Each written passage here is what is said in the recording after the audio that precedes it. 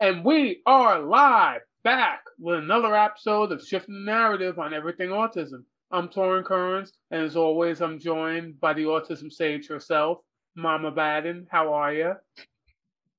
I am doing good today. You know, my whole life is dictated around is the sun shining, right? So today it's not a sunny day, but I'm making myself feel sunny. But I'm doing good, doing good.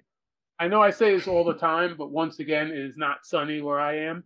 I'm always saying that on the podcast because I live in New Jersey. So this time of year, we almost never see the sun. But I digress. Oh, Stacey, I'd like to introduce our guest today. yes, Maisie is here joining us. And I'm excited because I am, my friends call me wannabe OT, even though I embrace and love the fact that I'm a speech therapist, but I have so much respect for occupational therapists because I've worked alongside some great folks. And it's so important for a lot of our kiddos. So I'm glad that you're here. Maisie, do you want to tell us a little bit about yourself? Yeah, sure. Thanks for having me. I am actually a very long time autism consultant / parent coach. And now through a nonprofit, I work as an inclusivity trainer. So I started working with autistic kids 30 years ago. It's something that I am very familiar with, and I feel very connected and passionate about. And it's great that I'm still here after all that time. I started working as a behavioral therapist at UCLA and did that for many, many years, work my way up as a clinic supervisor for one of the biggest agencies in the world. And I really believe because of my autistic identity, I kind of intuitively knew that something was not right. So after doing it for a long time, I dump and ditch. And I do that a lot. I dump and ditch because in addition to being autistic, I also have the ADHD tendency. So it's very hard to keep up with me. And whenever, I'm out and about, my mom my son would always say, Mom, don't do dump and ditch. You need to stay with me, stay with us instead of going this way or that way. But so then I got certified and trained in a relationship-based model. This program called RDI, Relationship Development Intervention, and parent coach. So at our Catch Clinic, we basically only work with parents at home. And I realized that basically my job has been translating autistic expressions to parents. That's all I do. And in 2019, I created Autism Career Pathways because I watched my autistic clients grow up. And they still cannot get a summer job at Domino's, even though they eat pizza every day. And I consider them a pizza connoisseur. And I seriously, that's why I started thinking, what's the point, right? I mean, autistic people have worked the hardest all their lives, and the world is not ready for them. And through ACP, we really want to figure out creative solutions where we can prepare businesses of all kinds to be neurodivergent ready. But that's a really hard goal. But we're going to do it. We're going to do it. Yes. It's the only way to bring about change is if we just keep talking about it and bringing it up and problem solving. And you are so correct. It feels like it's never going to happen sometimes. I actually went to Ghana a few years ago and volunteered and did some training in the home and at schools. And I remember when I left, I felt this weird kind of excitement because the teachers had really gained some insight and the parents were really, understanding more, and the therapists were doing, more appropriate strategies. And I remember thinking, so now that I've taught them all of this, and now that they are going to gain a skill set to go into the workplace, is anyone going to hire them? Right? Like now did I set them up for failure or success? Right? Because now they know they can, other people know they can, but will someone hire them? It was I wasn't expecting that, right? Because I was like, oh, I'm going to go in and do this. And then it's going to be, and then I was like, oh, but we still need the other part, right? We need the companies to say, yes, I will hire autistic individuals, right? We need the job owner, the business owners to say yes. And so we just have to keep doing what we do. That's all we can do. Yeah. I mean, I actually took about a year off as I was putting together a nonprofit because I want to know what's going on in the employability for autistic people.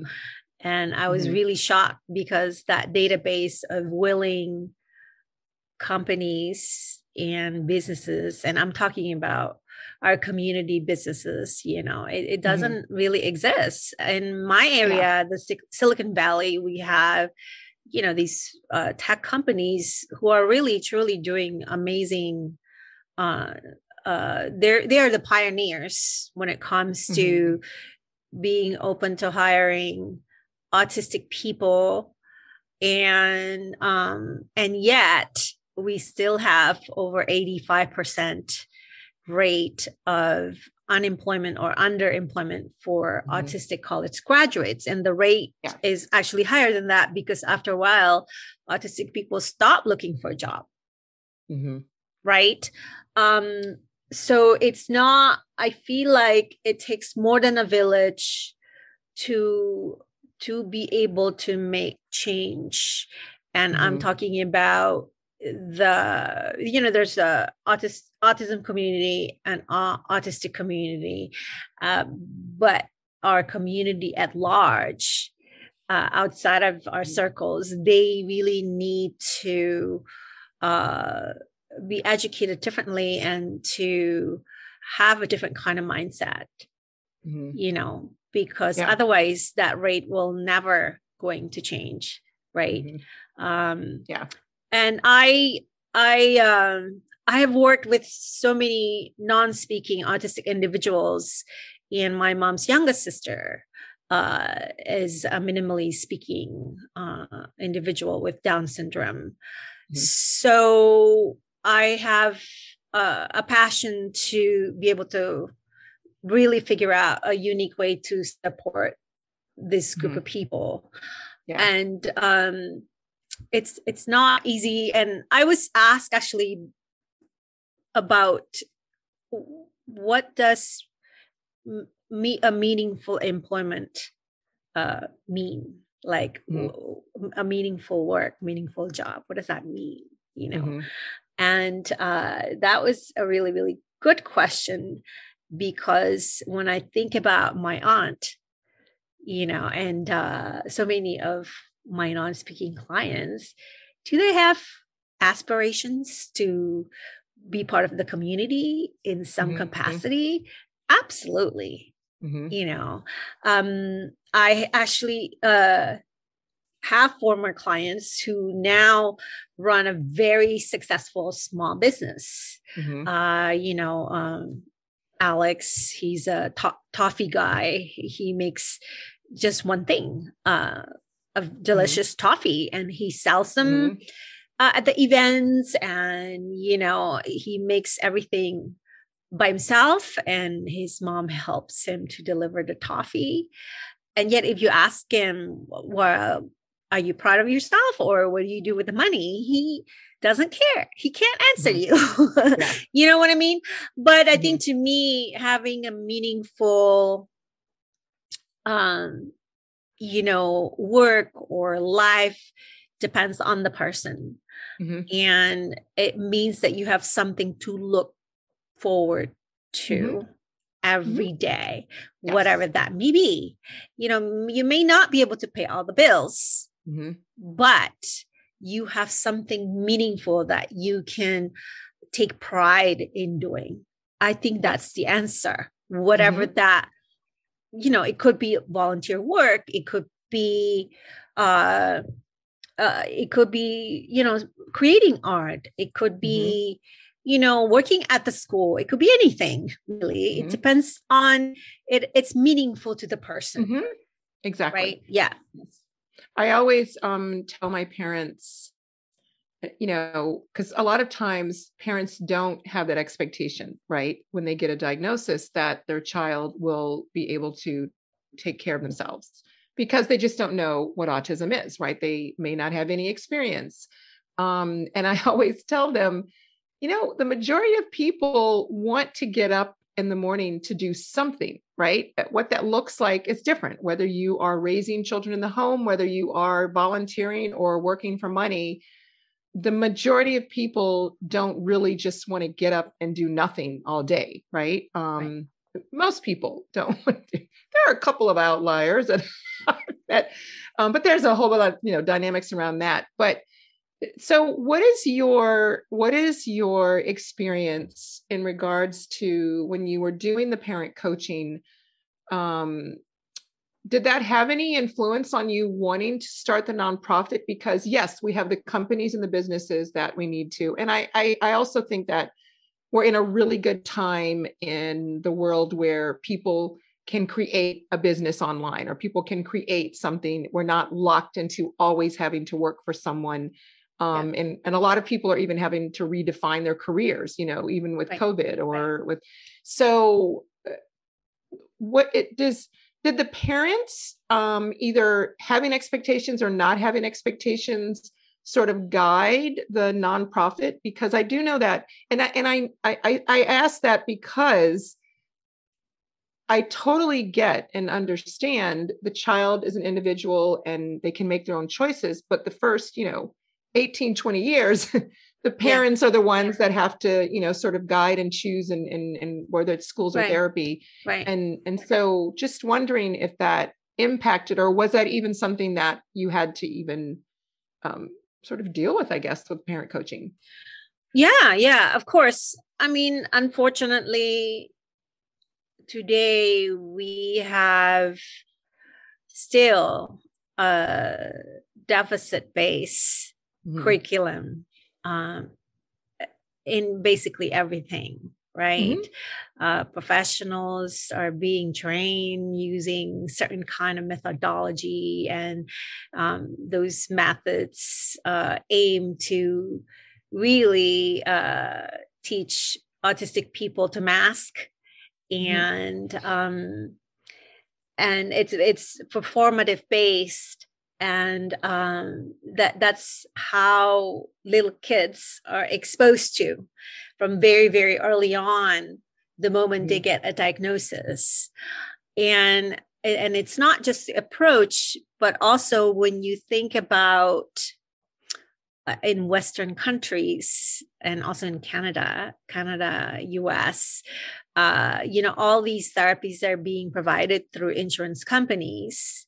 So it's almost like for parents, the moment that a label was being put on their child, they automatically think, I have to provide X, Y, and Z because it's on this recommended list by the doctor who diagnosed the child. So for me to parent this special needs child, I have to provide all this, right? The more therapies are better.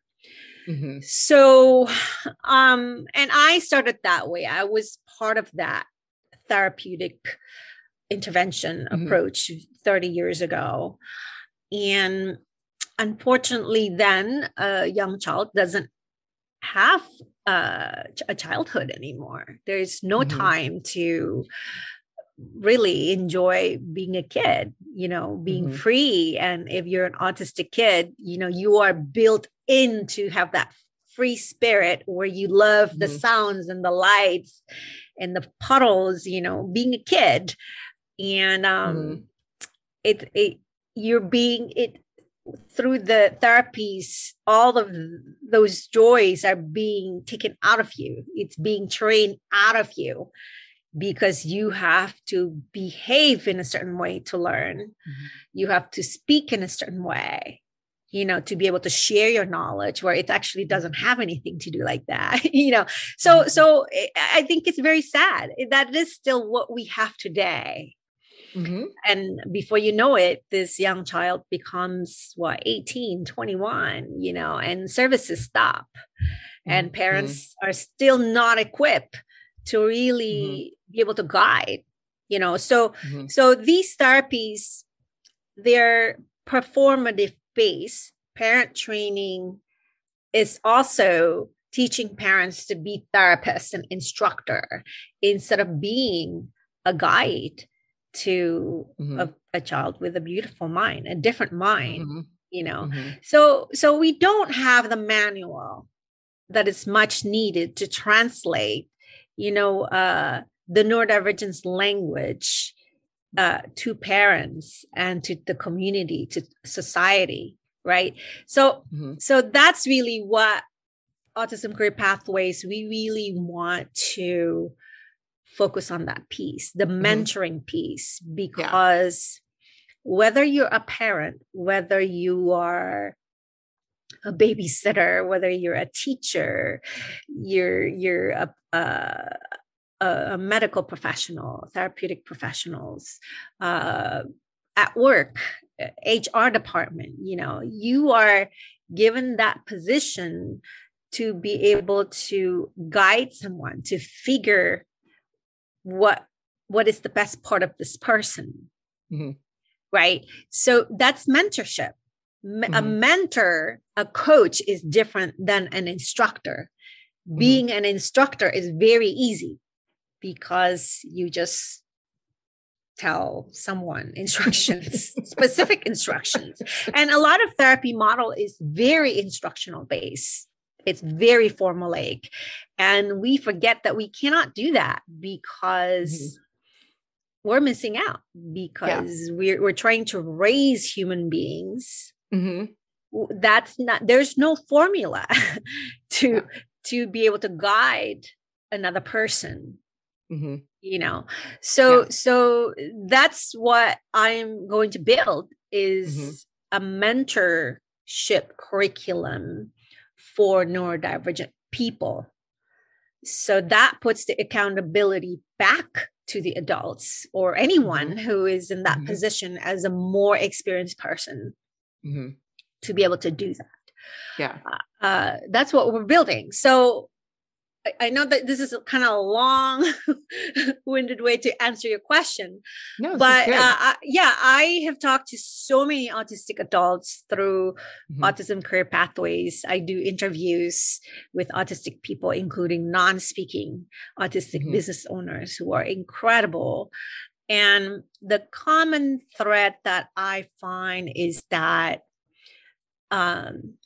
somewhere along the line of these people who are having a fulfilled life, more or less, is that they had a mentor or a coach. It could be their parents or somebody who really believe in them, and really other people who believe in them before they believe in themselves.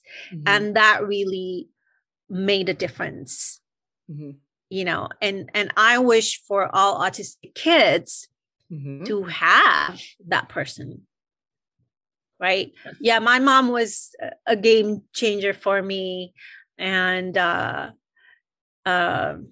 she was incredible. I was very lucky because my parents were very different because I had learning disabilities. I hated school.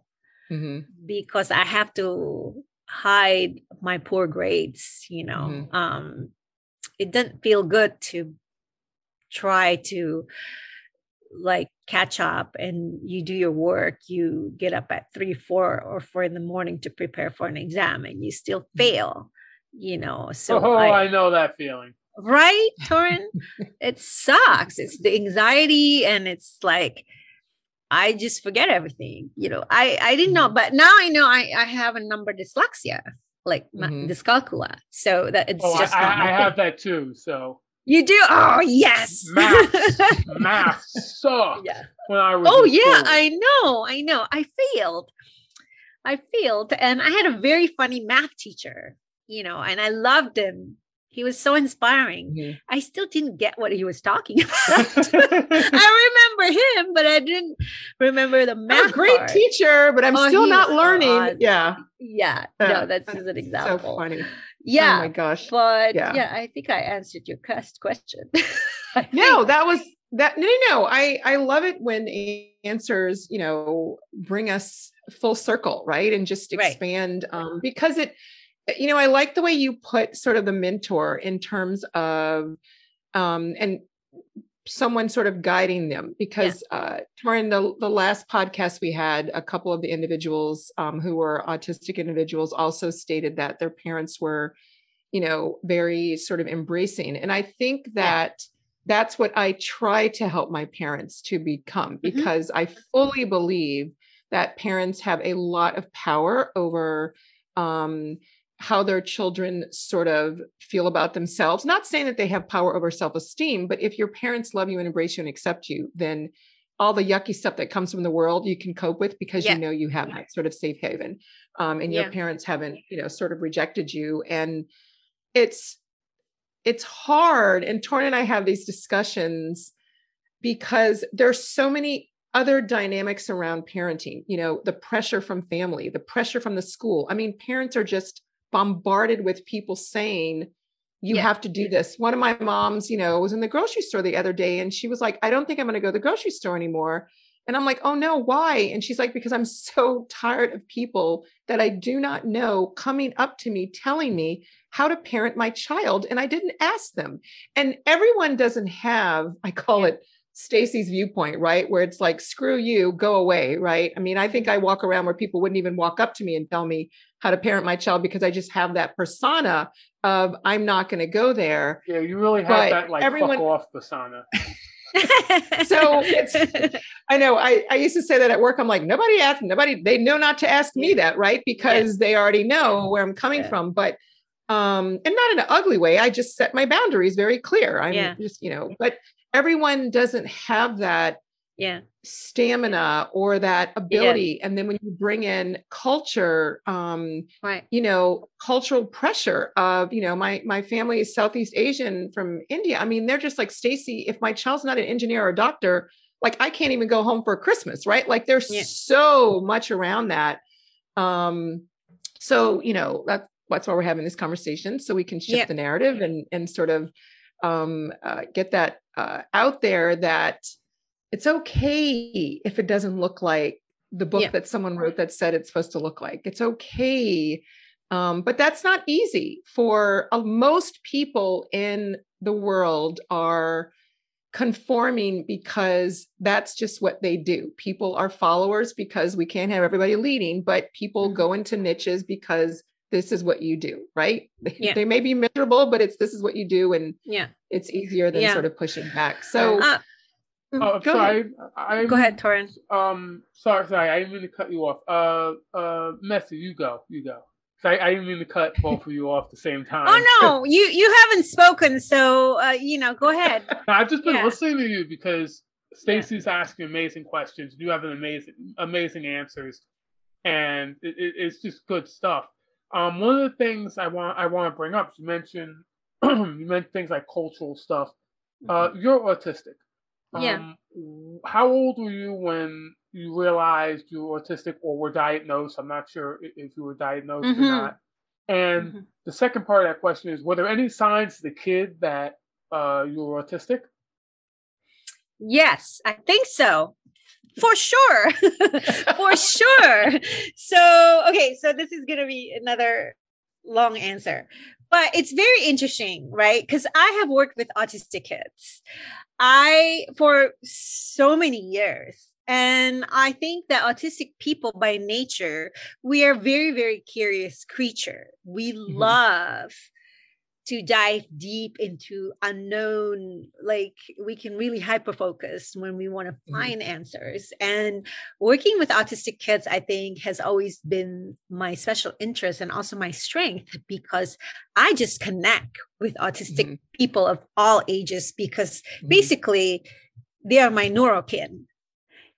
So it doesn't matter if it's a non-speaking person or a speaking autistic person. It doesn't matter. We could just hang out, and it's very, very easy for me, which is why I'm very good at what I do. And with my psychology training, and I got my master's degree in instructional and curriculum design, it really suits me.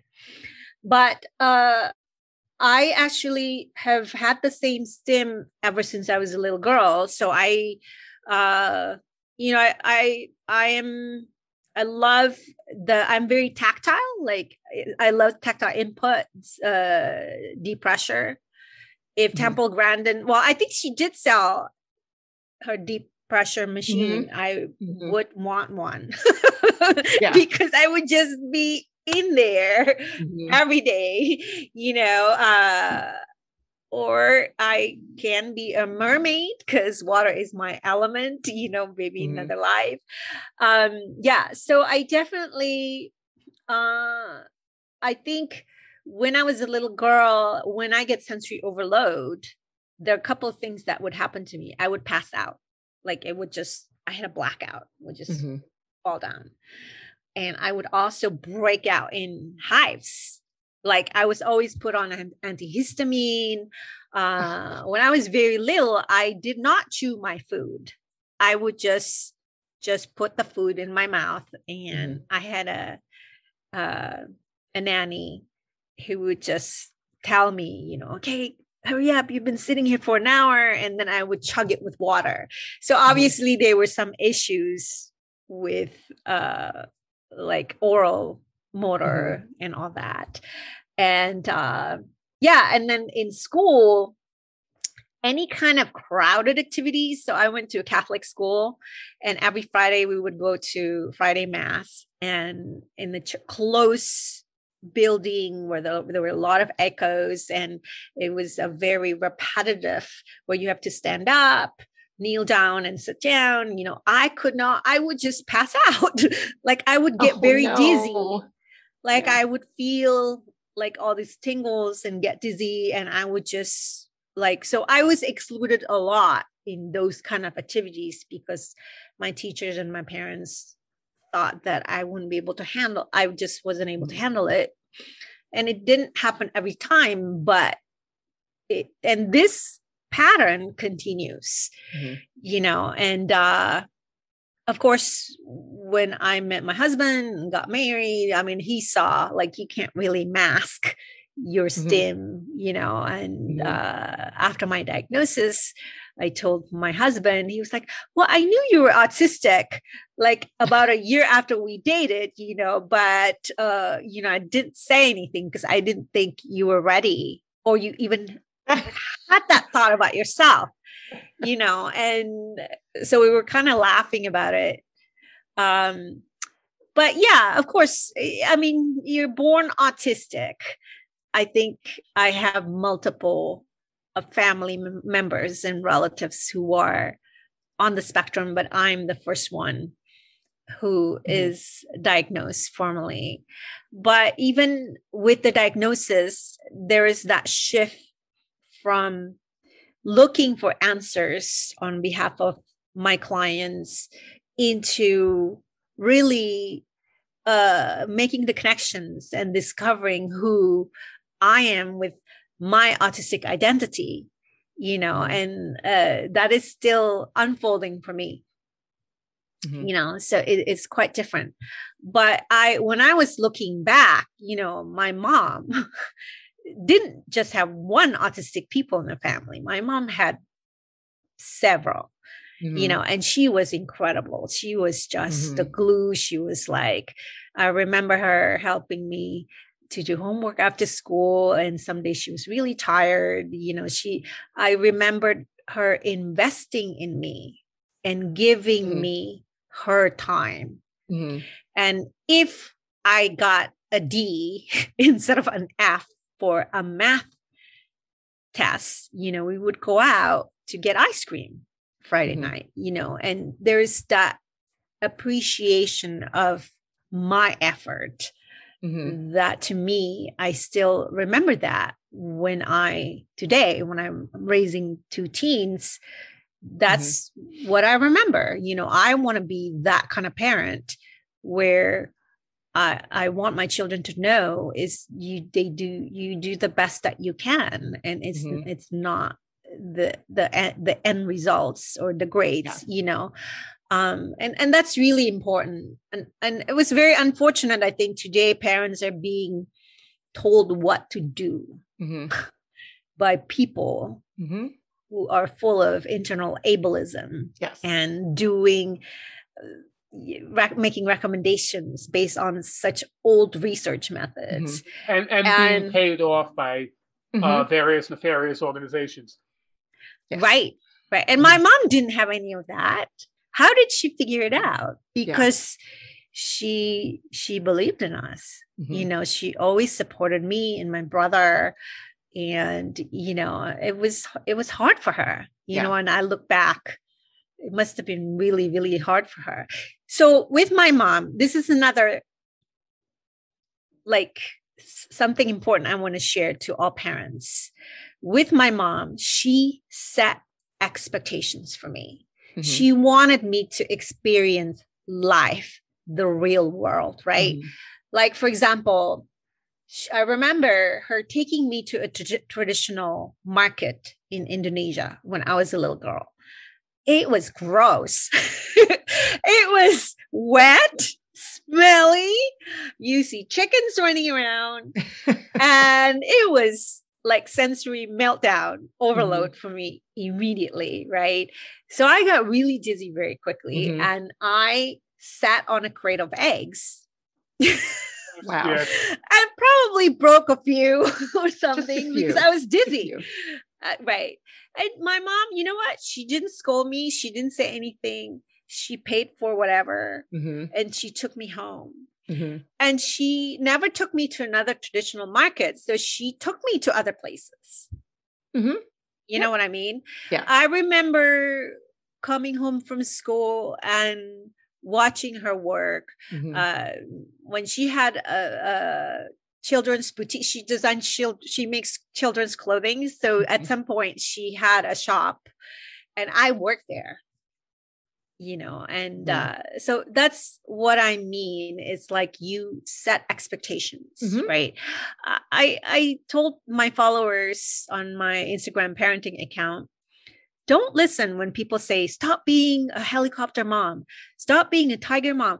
I said, screw it. Be the parent you want to be. Sometimes you're a tiger mom.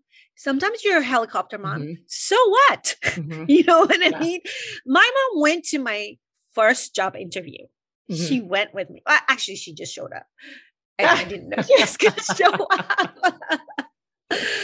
And they actually asked me for a second interview and asked me specifically not to bring my mom.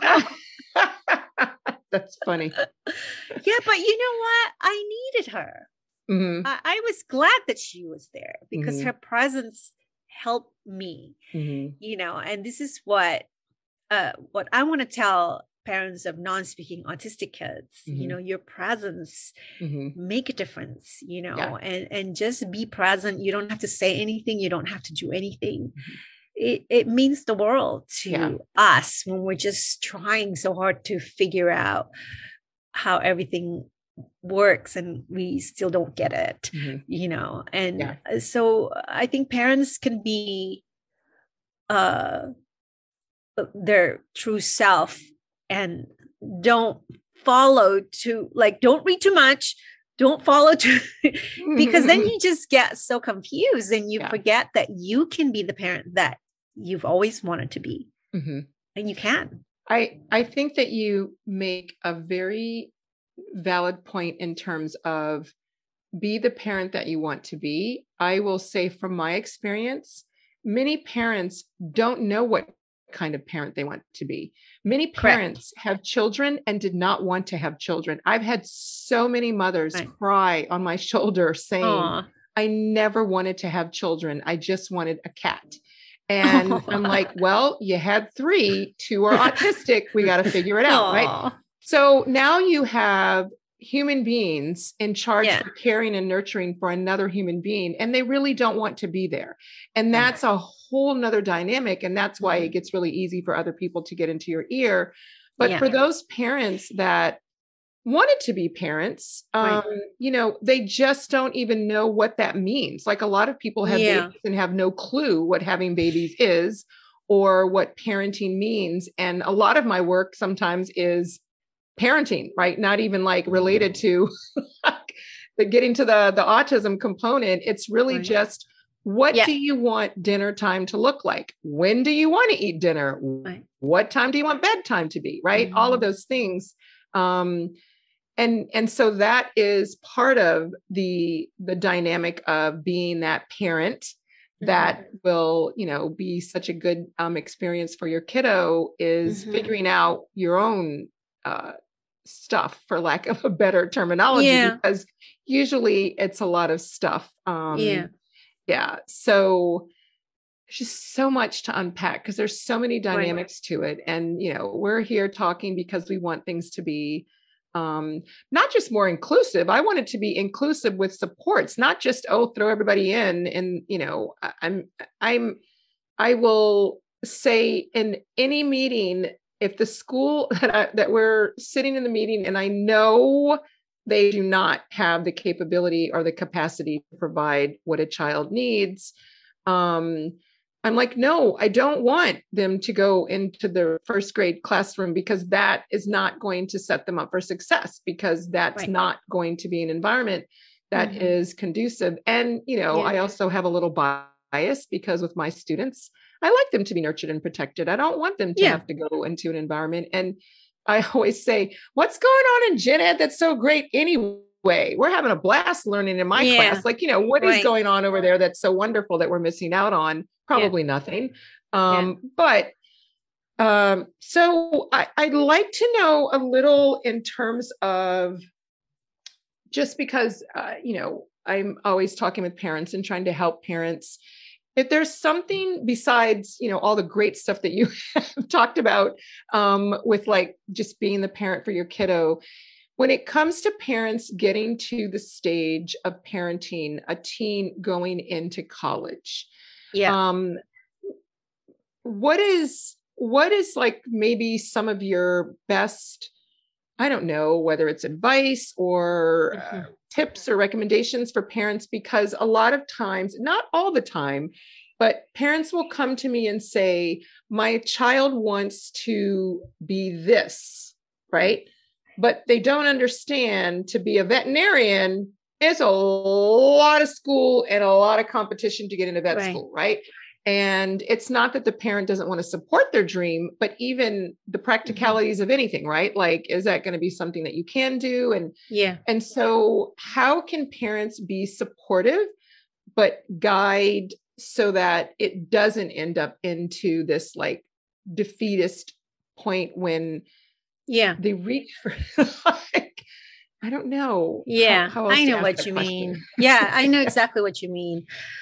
Okay, so I think it goes back to really respecting the true autistic identity of that person as early as possible.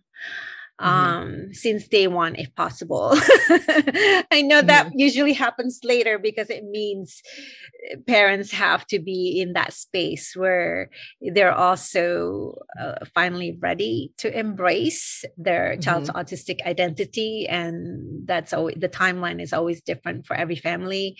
But I think that when parents really understand, for example, just the sensory needs, right? Instead of thinking about behaviors, you want to think about the sensory needs and the whys first, right? Because sensory breaks is so important. Having sensory regulation tools like the fidgets and all that, that's important. That's autistic rights to have sensory regulation access. We don't need to, they are not rewards. They're not like you do your 15 minutes focus, then you get to play with your fidgets. No, it should be the other way around. But also, I think parents and home environments should really provide unconditional love and respect. And that includes providing time after school and as much as possible to nurture special interests. So again, this is one of the things that I discover from my interviews with autistic adults. They are usually running or owning a business based on their specialized interests or their components of it, or they find a job, a position that is they're hired for their strength and their particular special interest, whatever that may be, right? So I think that's, as parents, we have to be a better detective, because we're raising a child who is not yet able to communicate or have the self-awareness or the abilities to really like, oh, maybe I want to try that. Maybe I want to try coding, or maybe I want to, I think I'll be really good at, doing art, creating art, whatever that may be. Right. So I think parents have to expose their children to these opportunities. And a lot of times I think parents also already have those specialized interests that they can share with their autistic child. So my dad actually exposed me to sports as a way to spend quality time with me. We used to watch Muhammad Ali, Serena Williams. Whenever I get to see my dad, when I go home, tennis is on. We would still watch that, that is my special interest today. Still sports watching, I love sports, basketball, American football, and so on. Okay, I need to stop because then I'll just talk about that. Don't get me started. I'm a huge sports fan too. So don't get either of us started on that. Okay, right. Then we'll just totally, but yeah, special interests, because special interests can be a way for us to feel good about themselves. It connects us with our community. So I have a ton of example. I have a former client who loves tortoise and turtles. He wants an open up pet store, but those few types of animals are the only ones he wanted to sell in the pet store. I said, go for it. I have another client who wants to open a fruit stand. He loves fruit shopping. I'm like, go for it. Let's work for it. What does that look like for you? And, so the adults have to be very good detective. And you want to build bottom up, right? Instead of top to bottom, you want to build bottom up, and in a meaningful way. Just because someone cannot hold a pencil to write, it doesn't mean that person doesn't have the potential to be a brilliant writer. And a lot of times, I think the adults, the professional, really get stuck on certain goals. And something that had a potential to be a potential special interest, the adults kill it. Like, oh my gosh, I don't want to be like that. If I want to write a book and I have to hold a pencil in a certain way, I don't want to write a book anymore. You know what I mean? I mean, people forget that technology evolved, and people who have dysgraphia, people who have all these other disabilities or inabilities, there is an answer. The technology is there for you. Yes. To undo Definitely. it. And I think, yeah. So, okay. So Torrin, I forgot I think it was a 2-part question, but did I answer both parts or not? I don't even remember, but everything you said was awesome. So we're just going to run with it. We are all about just organic conversation, right? And where it leads us is where it leads us. And I got an ADD brain that goes all over the place. I have like 3 different conversations with my best friend at the same time, but luckily she's accustomed to my communication style. So she can hang in there. You're asking me about the teens. That was your question. Yeah, but I think you answered it. I think it goes back to, for listeners out there who know how I feel about parents really have so much power. And I don't think they even know how much power they have. And when they see it, of course, they're like, oh, wow, I really like this, is whether it's, positive or negative, but they sort of figure out that I really can sort of support my kiddo. And I say all the time, my students who've grown up to become who they desire to be or still working on, because, we're all changing. We live forever now, so we can have like 2 or 3 careers. I say we live forever. We pay taxes forever now. Because, so we have to like have 2 or 3 careers. You pay taxes even after you die. I know, it's like crazy. So I'm always thinking of when parents will say, what's the therapy? What's the, what was and I'm like, it was the parent. They had, really, really, of course, I never want anyone to have crappy school experiences, but I've just realized I can't lose sleep over that every day, because it's a huge institution that we chip away at, and it's just, anyway, but the parents really are sort of that foundation that, sort of keeps it all together. And I love that you mentioned handwriting, because I say that all the time. I'm like, nope, that's not our goal for the IEP. It's useless. It really is. Yes. But I went to write something the other day, Torrin, and I swear I could not even, I've never really liked writing. I mean, I remember when I said I'm not writing in cursive anymore, and my teacher was like, you're in the 7th grade. I'm like, so what? I'm not writing in cursive anymore. It's just too much work. And I don't like to write. So technology was great for me, because the motor skill around writing is just like, it's useless. Work. That's the thing. It's just it's an old school thing. But Maisie, I have a question. This is sort of a tongue-in-cheek question, but in a way it's real. You mentioned how you've come from like the behaviorist world, and now you focus on more strength-based, emotional-based, and support-based counseling. Is there ever a part of you that wonders, if I sold that, I could make so much money? Because like I think that all the time. It's like, if we just lied to people and just told that like ABA therapy or like there's this magic therapy, we actually have a running gag where we have a fake sponsor called the Lipschitz family of autism curing products, where we have various products that are supposed to cure autism. And like, are you on a serious note, is part of you sometimes tempted to be like, if I could just maybe dumb this down or sound a bit more mainstream, it would do so much better for my business? I think because I'm autistic, I would not feel right or be able to do that.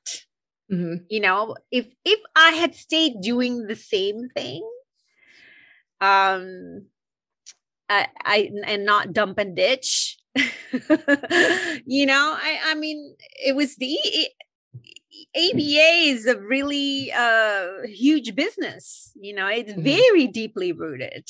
It's not my fight to replace it, although I try to educate through my social media about just details, the practical different ways that you can guide your children, whether you're parents or professionals. So basically I'm planting seeds. But sadly though, Torrin, I think if there is like a bottle like whatever product that, claim to cure neurodivergence, I think it would sell like hotcakes. Oh, it totally Unfortunately, would, yeah. and I see that on Facebook groups, from like when Facebook groups from my country, like it's still very parents are still thinking that there is a quick fix, there is a quick pill to fix this, Keto cures autism. Yeah, or whatever, whatever. It could be swimming with dolphins. It could be, this or that. Gosh, it's sad. It's just very, very unfortunate, that there are parents being taken advantage of. And there are actually people who make money off of this. Yeah, it's very sad. Yeah. I always think it's, and I'm not the parent of an autistic child. I'm not an autistic individual. So my lens is different, but I understand that there are challenges. But at the same time, I just think if I didn't have the students that I had who are autistic, like there's so much I would miss out on because their view of things I get to see that I would not have noticed, right? Or some of the things that autistic individuals have either created or, written or whatever, right? And it's because of their neurodivergency. I mean, if they were not neurodivergent, it would just be same old, boring. And so I know by nature, I am just the duck that goes in the other direction. So I don't like same for anything. I'm not even like a fan of like school uniforms because I have always liked children to just be who they are. Like, especially when they're little, I'm like, oh my gosh, Susie likes to wear a tutu. Let her wear a tutu to school. Like, let's, Susie shine. And, the whole like, which is probably what drove my mother crazy because she's such a conformist. So anti-conforming. It's easier. Oh, it's so boring. It's so boring. I mean, I just can't even say how it's so boring if everybody's doing the same thing at the same time in the same way. It's like, what kind of world would we have if everyone, like, if there was no neurodiversity, like, oh my gosh, like very boring. I don't even know what that would be. I have no clue what that would. Thank goodness we don't know what that is. But it will be very boring. We wouldn't have cell phones. We wouldn't have computer. We wouldn't. We wouldn't have the technology to explore other planets. Or to go visit the moon, or I think that different minds are needed. Of course. Yeah. And I know it's fear. I know a lot of people are driven out of fear. Religion, facilitates fear and conformity so that everything's supposed to be status quo. But anyway, we're just going to keep talking and hope everybody's listening and you're hearing what we have to say because we have to shift the narrative. We really have to shift the narrative because, oh my goodness, there's so much that I have to say, but I'm just going to taper myself because there's just so much work to be done. I'm glad that you're doing, and I love that you said it's not my journey. You said it's not my journey to try to stop. Everybody has their part in this, right? You have your part. Torrin has his part. I have my part. Other people have their part. And I truly believe that if we all do our part and work together, it will just be such a better place. It's definitely not my part journey to fix the schools. I just can't even, I don't know whose journey that is, but it's not mine. I'm exhausted. It's one small step at a time, right? Yes. But I think that I truly believe if we can shift the way parents perceive their children, the schools will be forced to change because parents together are not going to tolerate certain things. Correct. Right now, we don't have enough unity.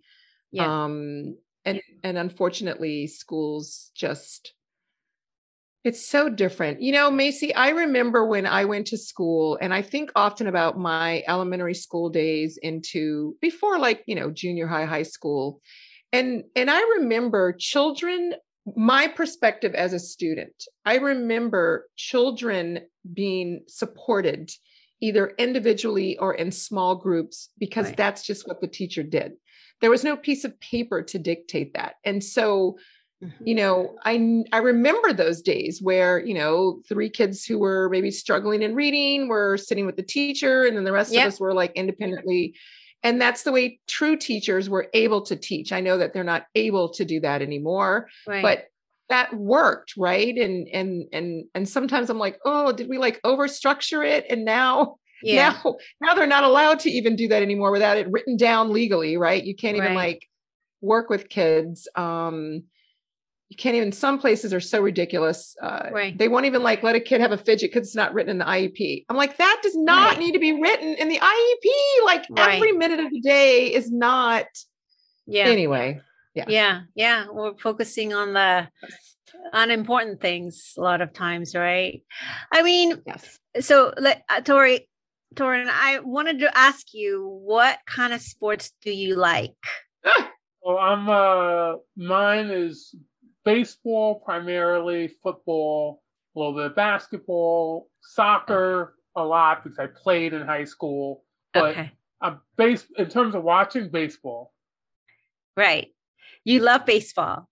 So my game is, of course, Golden State Warriors basketball and 49ers, So the reason that I ask you about these national sports, professional sports teams, these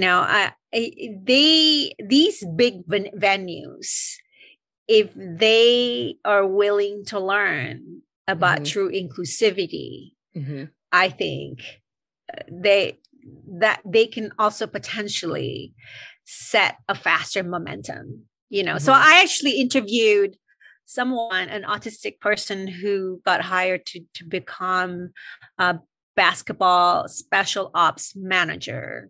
And the team is Memphis Grizzlies. They're doing really well this year. So, I dream about our nonprofit being able to invite and collaborate with Chase Center, where Golden State plays, or, the 49ers, actually. But it's one of those things that I just don't have the bandwidth to do. But I hope that they will. I don't think people really know what inclusivity means, actually. That's why we got to define it. I agree, because, for example, sports stadiums can be rough, not to say the least. Like, I'm a Met fan, so they play in a place called Citi Field. Which the owners long story short, the owners used to worship a team that played 70 years ago called the Dodgers. They're in LA now. But the old stadium used to have this rotunda. So when they built Citi Field, they built the rotunda. Here's the problem. Rotunda is the only entrance into the place. Yeah. So 40,000 people get funneled into this bottleneck. Oh, wow. And the stadium is literally next to the subway, which is the main way to get there. And the subway has one entrance. Wow. So what you get is this long corridor of humanity where everybody's packed like sardines, waiting in line, trying to get through the turnstiles, get into the building. It's a shit show, and I hate it. And I'm going to games. I'm going to a couple games actually this month, and I'm just going to be like, it's just going to suck. I try to get there early, and then you got to be on the subway, and So it's loud. I mean, we just launched a sensory inclusive certification for businesses. It's called the Better Community. So we just started rolling, and there's a process for businesses to get educated, and then they have to show us the accommodations and events, sensory friendly events, neurodivergent friendly events, and then they get certified. They get this is the Windows sticker that they Oops, I don't know if you can see this. Can you see it? It disappears in your background. Oh, can you? Oh, there you go. Yeah, there it goes. There we go. Yeah. Oh, Yeah. Yeah, okay. there it is. Yeah. So Got it's designed by neurodivergent people, including non-speaking individuals, So I mean, my goal is to certify the mom and pop shop in our community, so that in the future down the road, they might be willing to offer internships or part-time work to neurodivergent job seekers, but that's just down the road, but I think if the Lakers, Memphis Grizzly is the only one doing it, maybe there are a couple of stadiums that have sensory friendly room already, but that's not usually airports would I'm have. Not sure. Yeah, I think City Field actually does. I could be wrong, but I think City Field actually does have like an autism room. Yeah. It's those places are tough to be in for autistic people. That would be a trigger for me to have sensory overload for sure. Yeah, and of course, I kind of like it. I like it when the team is winning. Like when the team is winning, I love the camaraderie. Me too. But when things are going wrong, and the Mets generally suck, so things are always going wrong, and you're sitting there next to some drunk assholes screaming, and the opposing fans are going crazy because they're outnumbered and they're winning, their teams are winning. And I'm just like, I hate all you people. Yeah, I wouldn't be able to handle that. I absolutely love crowds. Like I would wait until the last 2 hours of Christmas shopping just to go in the crowd. Really? I would not do that. No, I go to the grocery store the day before Thanksgiving, not needing anything, just because I love the chaos in the grocery store. Oh my gosh. I'm like, no way. Tons of people trying to go down the aisles, but I do not have any interest in sports. And so when I'm listening to you all talk about the teams, I'm like, oh, this must be how my students feel when they don't want to participate in a conversation, because I'm like, oh, I'm really not interested.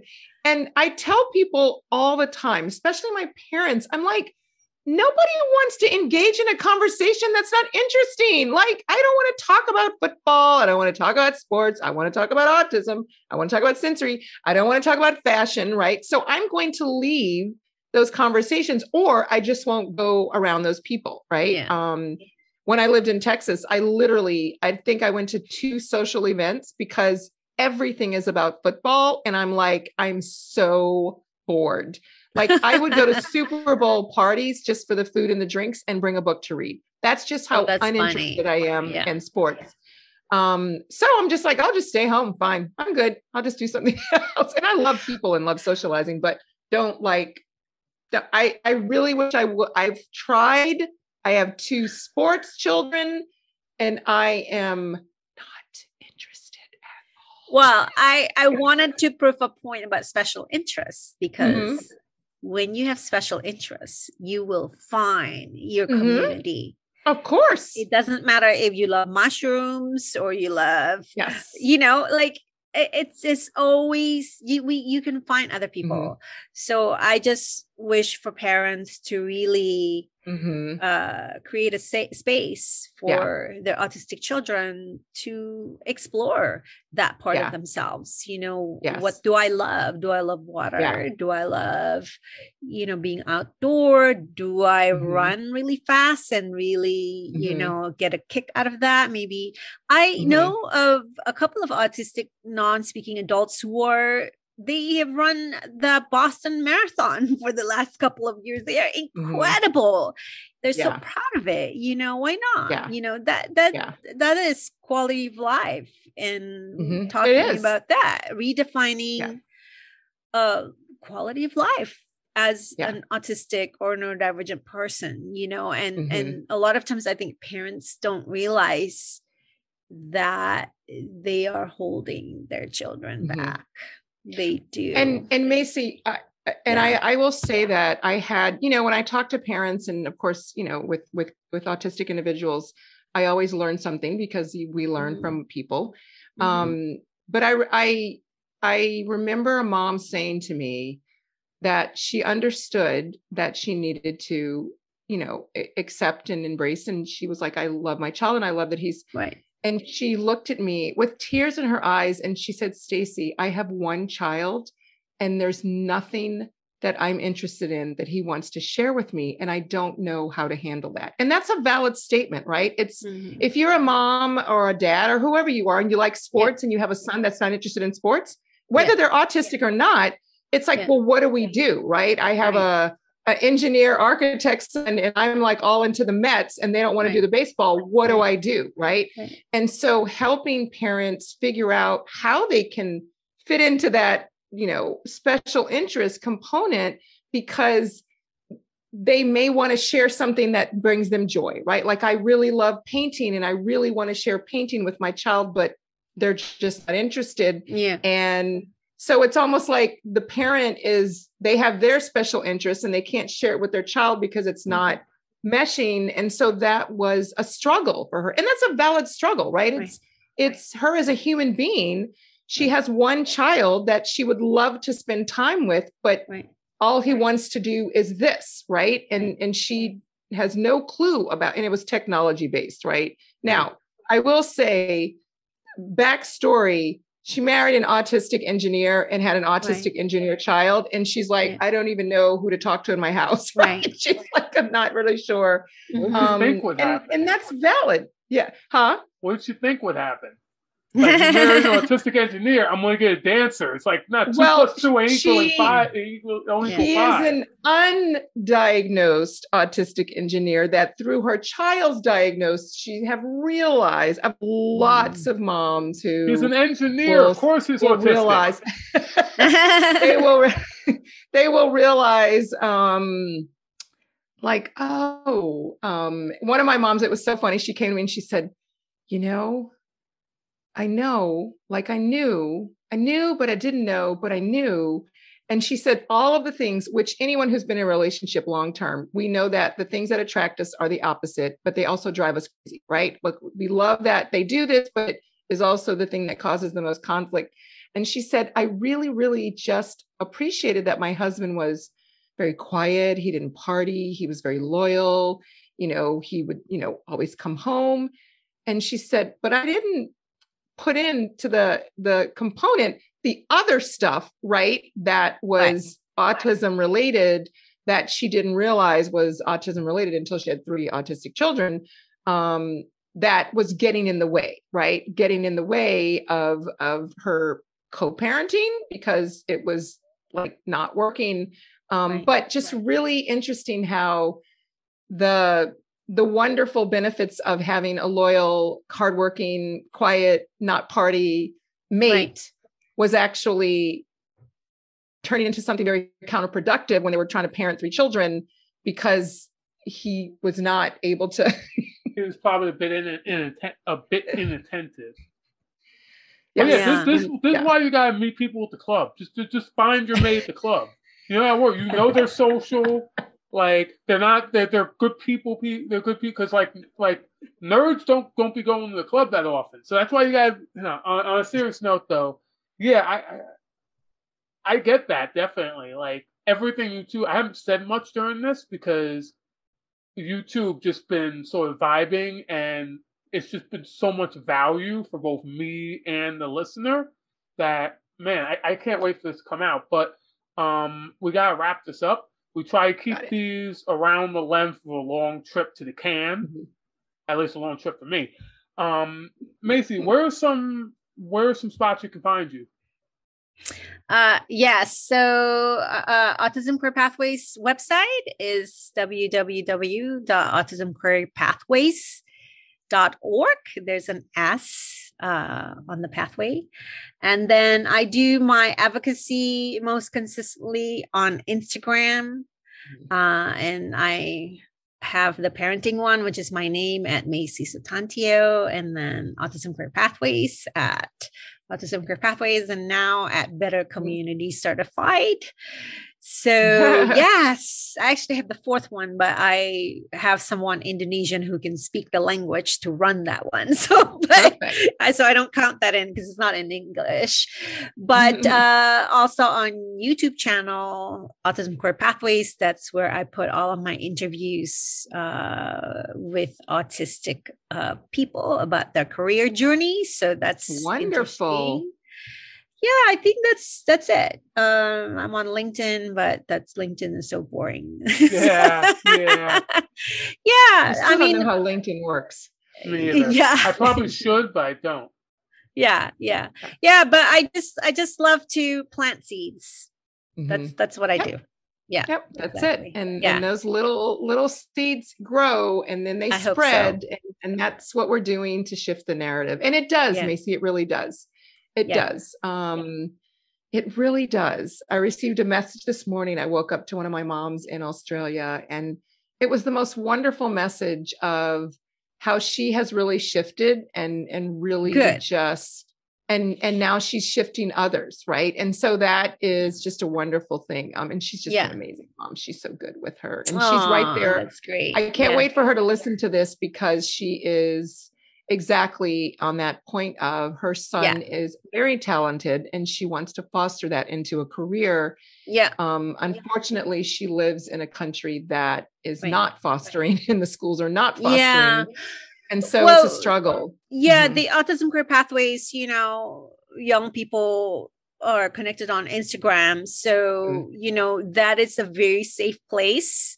I do interview people from all over the world to talk about their work and how they got started. So I'm very proud of it. It's a very respectful, safe place. So, teens can come in there and just check things out. And hopefully, we have to continue to dream. Because definitely. Yeah, the best is yet to come, right? Yeah. But Stacey. Absolutely. But Stacey, that's why we're working to shift the narrative on everything autism. That's like our new sign off. We're looking for a sign off. That's awesome. That's a great sign off. We have to. Yeah. Thank you for having me. And then when it's you just send me the link and then I'll help you get it out there.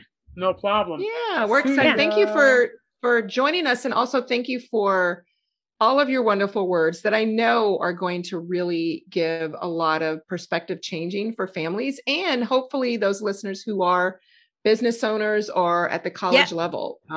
So definitely. Thank you so much. Connect with Autism Career Pathways, donate to Autism Career Pathways so I can hire other autistic people to help me mentor. Yeah. That's it. All right. Right. You guys heard that. Thank you. Have a great rest of the day. Bye-bye. Hey guys, if you want to follow the podcast on social media, find us on Twitter at Shifting Autism. You can follow Stacey on Twitter at AutismSage and Instagram at Everything Autism. Follow me on Twitter at TK_Aspie, on Instagram at Autistic_author, and on Facebook at The Autistic Author. Thanks for listening.